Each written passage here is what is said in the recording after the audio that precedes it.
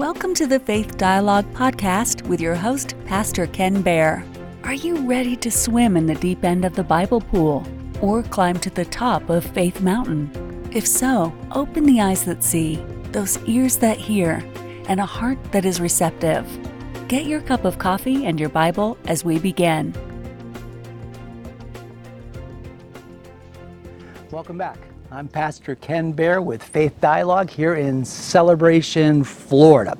And we're in the middle of a sermon series called Unstoppable. It's based on the Acts of the Apostles.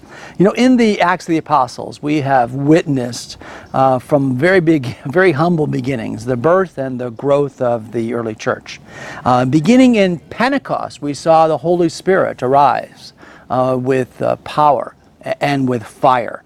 And we've seen very clearly through the travels of the Apostle Peter, now the Apostle Paul, that the Holy Spirit has stayed with this group. It has stayed with the group and has been able to, through the hands of Paul and also of Peter, to perform miracles. And we had a great teaching on that, because what we found was that many times we were introduced to people that received the baptism of John. We said that was the baptism of repentance. But then they laid hands on them. Paul would lay hands on them and they would receive the Holy Spirit, and they would prophesy and speak in unknown tongues, just as they had on the day of Pentecost.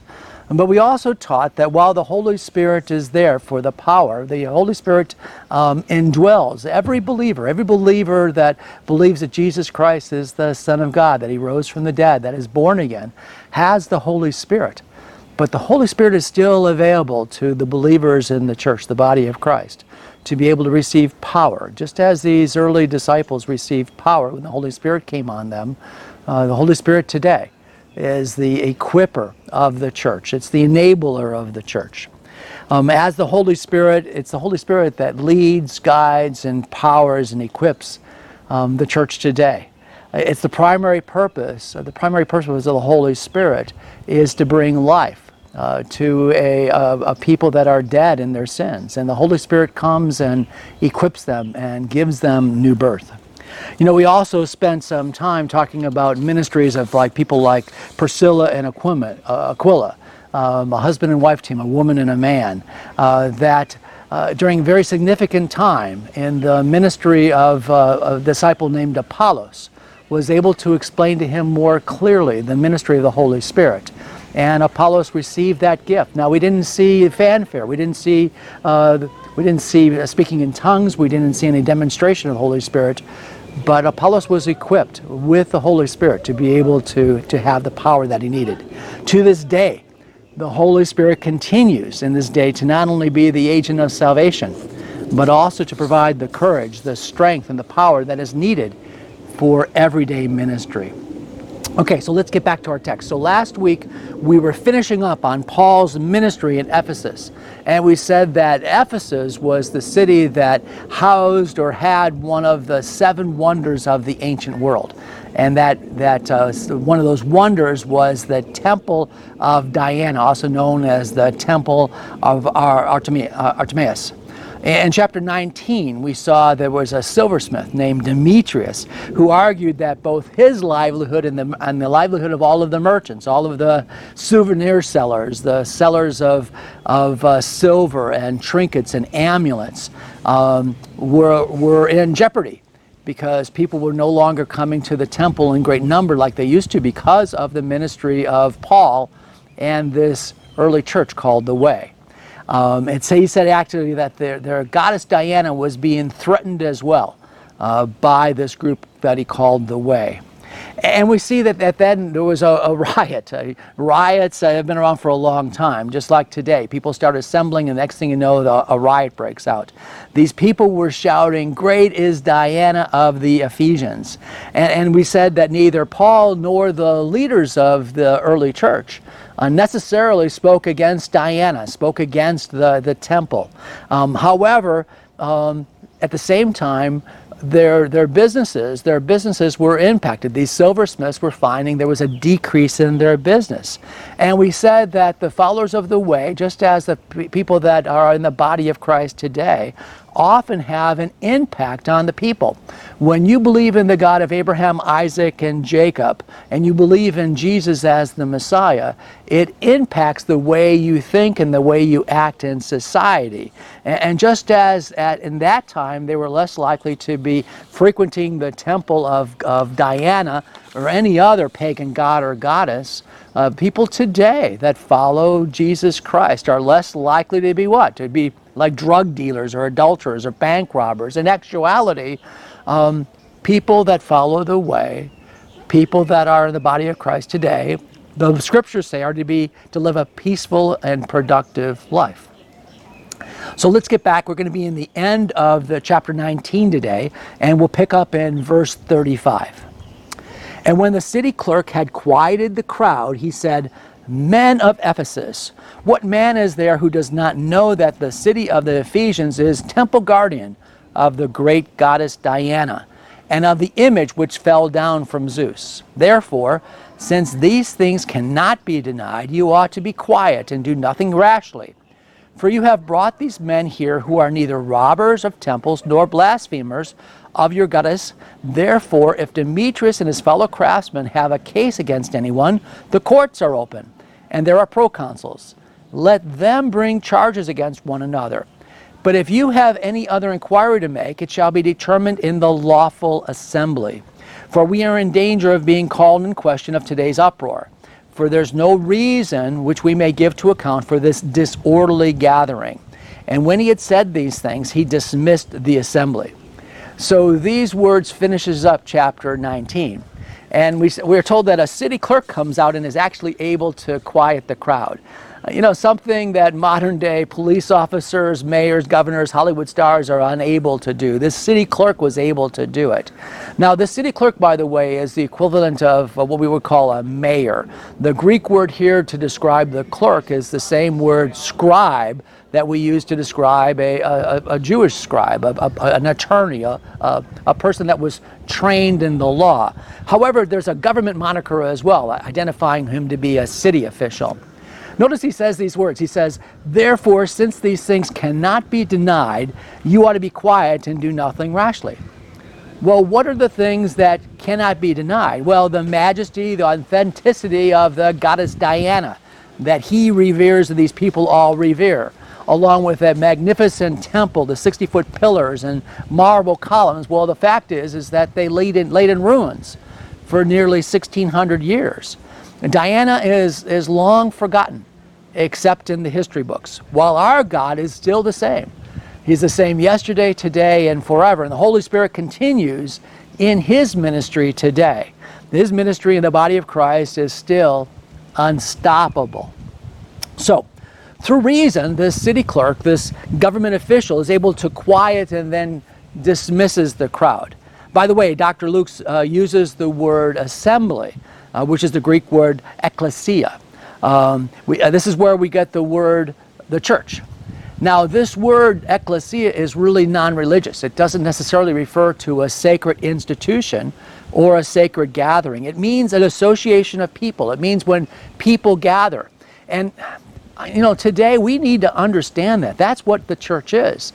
The church is nothing without the assembly of people gathering together to pray, to worship, to fellowship together, to hear the Word of God. That's what the church is. It breaks my heart to think that there are shuttered churches, there are former churchgoers that no longer attend services, no longer attend the ecclesia in places like California and New York and Minnesota and other places. In fact, there are many people here in Florida that have decided that it's not time yet to go back to church. They're staying away from church because of COVID, because of a fear that somehow they are better off staying home than going to a church service. But let me tell you, my brother and sister, they are wrong.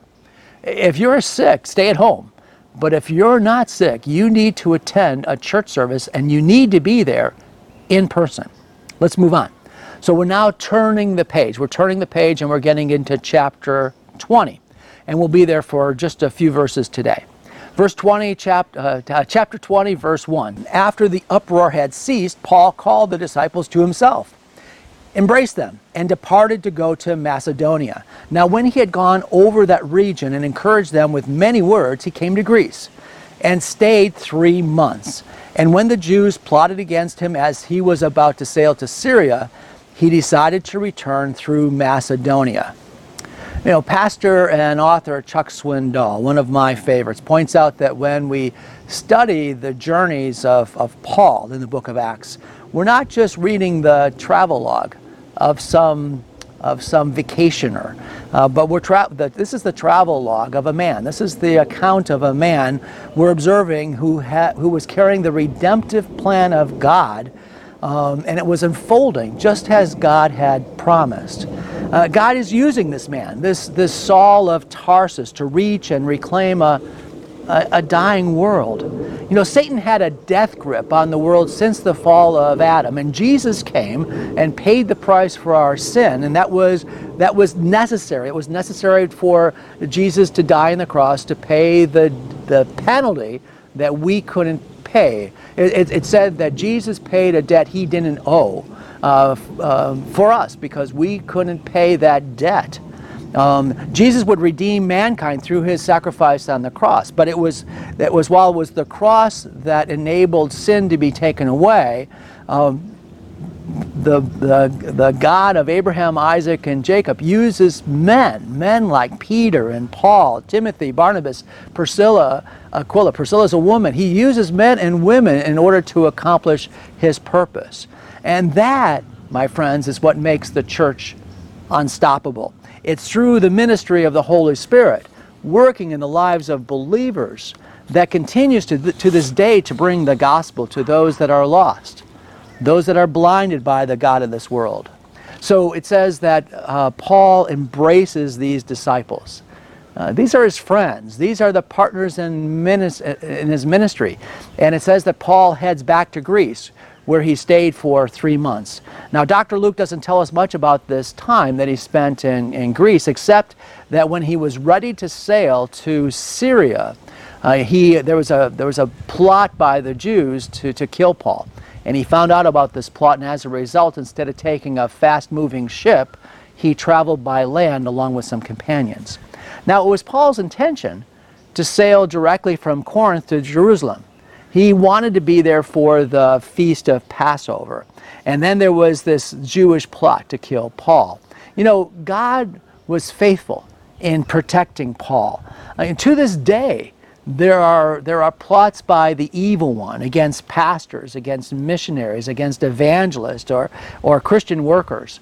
And when this happens, and it's happening all the time, we need to rely on God. God can still fight our battles, and he will. We have to trust him, knowing that he alone is sovereign. He alone has determined the number of days, the extent and scope of our ministry. The Old Testament prophet Isaiah said this. He says, "No weapon formed against you shall prosper, and every tongue which rises against you in judgment you shall condemn. This is the heritage of the servants of the Lord, and their righteousness is from me, saith the Lord." And that's Isaiah chapter 54. So let's continue, verse 4. "And Sopater of Berea accompanied him to Asia, also Aristarchus and Secundus of the Thessalonians, and Gaius of Derbe, and Timothy, and Tychicus, and Trophimus of Asia. These men going ahead waited for us at Troas, but we sailed away from Philippi after the days of unleavened bread, and in 5 days joined them at Troas, where we stayed 7 days." So we see here a listing of the companions of the Apostle Paul, and these men are from various churches, these cities where Paul had visited and planted churches in his earlier missionary journeys. You know, one of the commentaries that I read had an interesting point. Paul speaks of this time when he was getting ready to travel, he speaks of this time in 1 Corinthians, that he was heading back to Jerusalem to take money that had been collected in the various churches. Now, Paul was happy that these men were all traveling with him in order that there was no mishandling of the funds. Paul had high integrity. And having these men with him ensured that the funds would be safe kept and that nobody could accuse Paul of pilfering the funds. You know, Billy Graham has a number of rules for ministry. I love Billy Graham. He's one of my modern day heroes. And Billy Graham said that for the sake of integrity and accountability, we don't do things alone, but we minister while others are still present, especially when we handle large sums of money. Ministers should not minister alone. Whether that's in ministering with a person of the opposite sex or of children. We want to always be in twos so that we have accountability. We want to be above reproach. Everything that Paul has done was for integrity. Paul had a very high sense of integrity and accountability. Now, these names are interesting that we covered, and some of them are very hard to pronounce. One of them is Aristarchus and Secundus. Now, it says that both of these men came from Thessalonica. Now, Aristarchus' name actually comes from the word aristocracy. Isn't that interesting? Aristocracy, or a ruling class. This is likely that he was a man of wealth and power. He's sent from Thessalonica with this other man named Secundus. Now, Secundus actually also has another name. It means second. Most likely, Secundus was a slave. It was not unusual at that time for masters to rename their slaves, and a second-class slave would be called Secundus. It just so happens that a high-ranking slave was often called Primus. If you see the name Primus in antiquity, often that's a slave that is a first-class or a high-ruling slave. However, a second-ranking slave would be called Secundus. You know, I can't help but be reminded of the words of Paul, where he says, there is neither Jew nor Greek, neither slave nor free, there is neither male nor female, but you are all one in Christ Jesus. Now, one more comment. In verse 6, Dr. Luke happens to say, but we sailed from Philippi after the days of unleavened bread. Now, this is an indication that Dr. Luke has now rejoined the group. He's one of the companions at this time of Paul. Dr. Luke was an amazing historian, and God used him to write this Acts of the Apostle along with the Gospel of Luke, the Gospel that actually bears his name. So let's continue, verse 7, and this will be our last passage for today's scripture reading. Now on the first day of the week, when the disciples came together to break bread, Paul, ready to depart the next day, spoke to them and continued his message until midnight. There were many lamps in the upper room where they were gathered together. And in the window sat a certain young man named Eutychus, who was sinking into a deep sleep.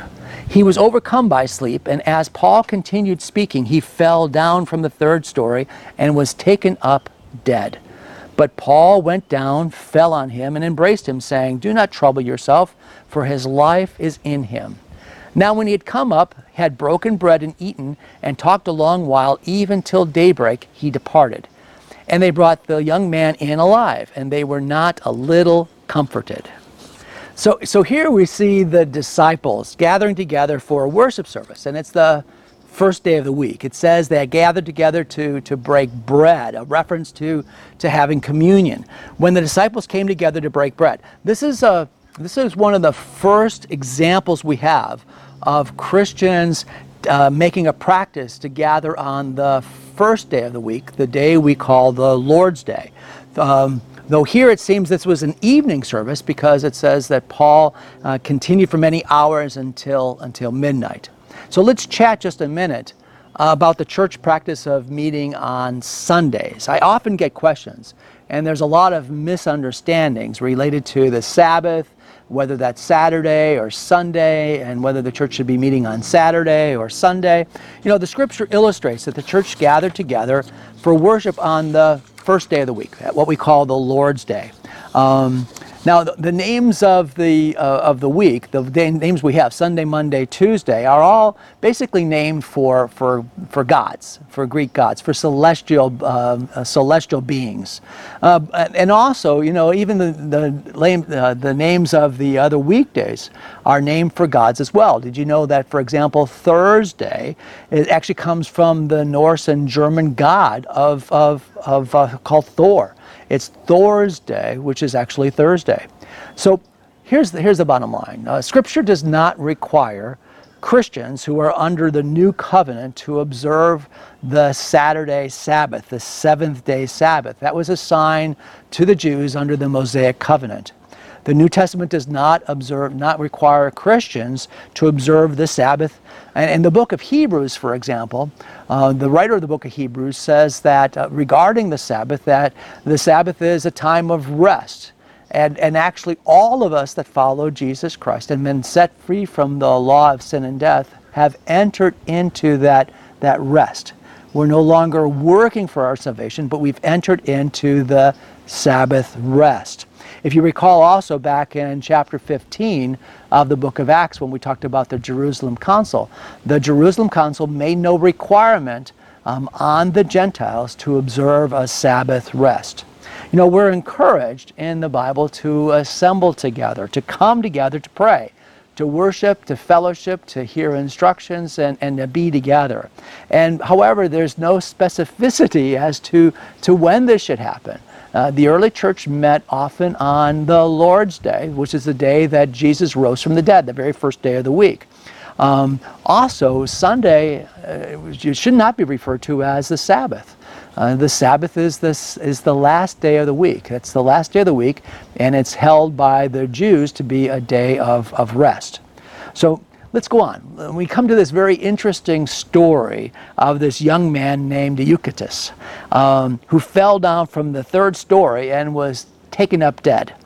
The combination of the late hours, probably the lamps giving out some kind of a smoke, the heat, probably all contributed to this young man falling asleep. Now, this is a time when many people that are teaching this passage can talk how it's possible for a pastor to literally bore a person to death. And as a pastor, I don't really mind if somebody falls asleep during one of my sermons. I figure they're at peace. I don't encourage you, however, to sit near a window while you're listening to me teach.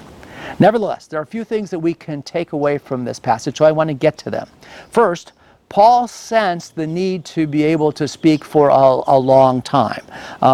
Remember, he was getting ready to depart the very next day. At the time, there was no Bible. There were actually very few skilled teachers.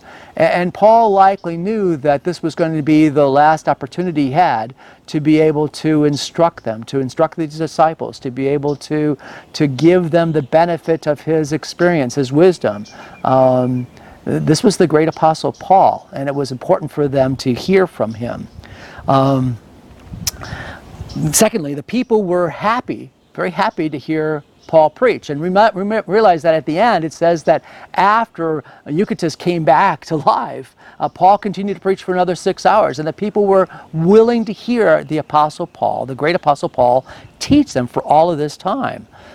This was no short service. This was no quick and out, because there's fast passes at Disney that you've got to get to Soaring by 1 o'clock. And these disciples were there to learn, to pray, and to hear from the apostle Paul. Notice that after Eutychus falls, there's very little that's said actually about how Paul revives him. It just says that they were very happy to have him back. And Paul goes back and he actually preaches until daybreak. Now, the last point of this is that God is faithful. Paul stops his sermon because the boy fell to his death, but he sensed that God was not done. God was going to raise this young man up. We don't have any of the details on how Paul did this. It says he fell on him and embraced him and said, "This is not unto death." But God does do miracles through his apostles, through his prophets, even through his modern day ministers. You know, Elijah raised up a young woman's son. That was Elijah. Elisha raised up the son of the Shunammite woman. The apostle Peter raised up Tabitha. And here we see Paul raising up Eutychus. There's no fanfare here. It's just God at work through his apostles and through his prophets. Let's pray. Father God, we want to thank you for the opportunity to be able to hear. You've been listening to Faith Dialogue with Pastor Ken Behr, recorded live at Celebrate Seniors, a ministry of Faith Dialogue. You can listen to or watch all of the recordings at Faith Dialogue by going to www.faithdialogue.org.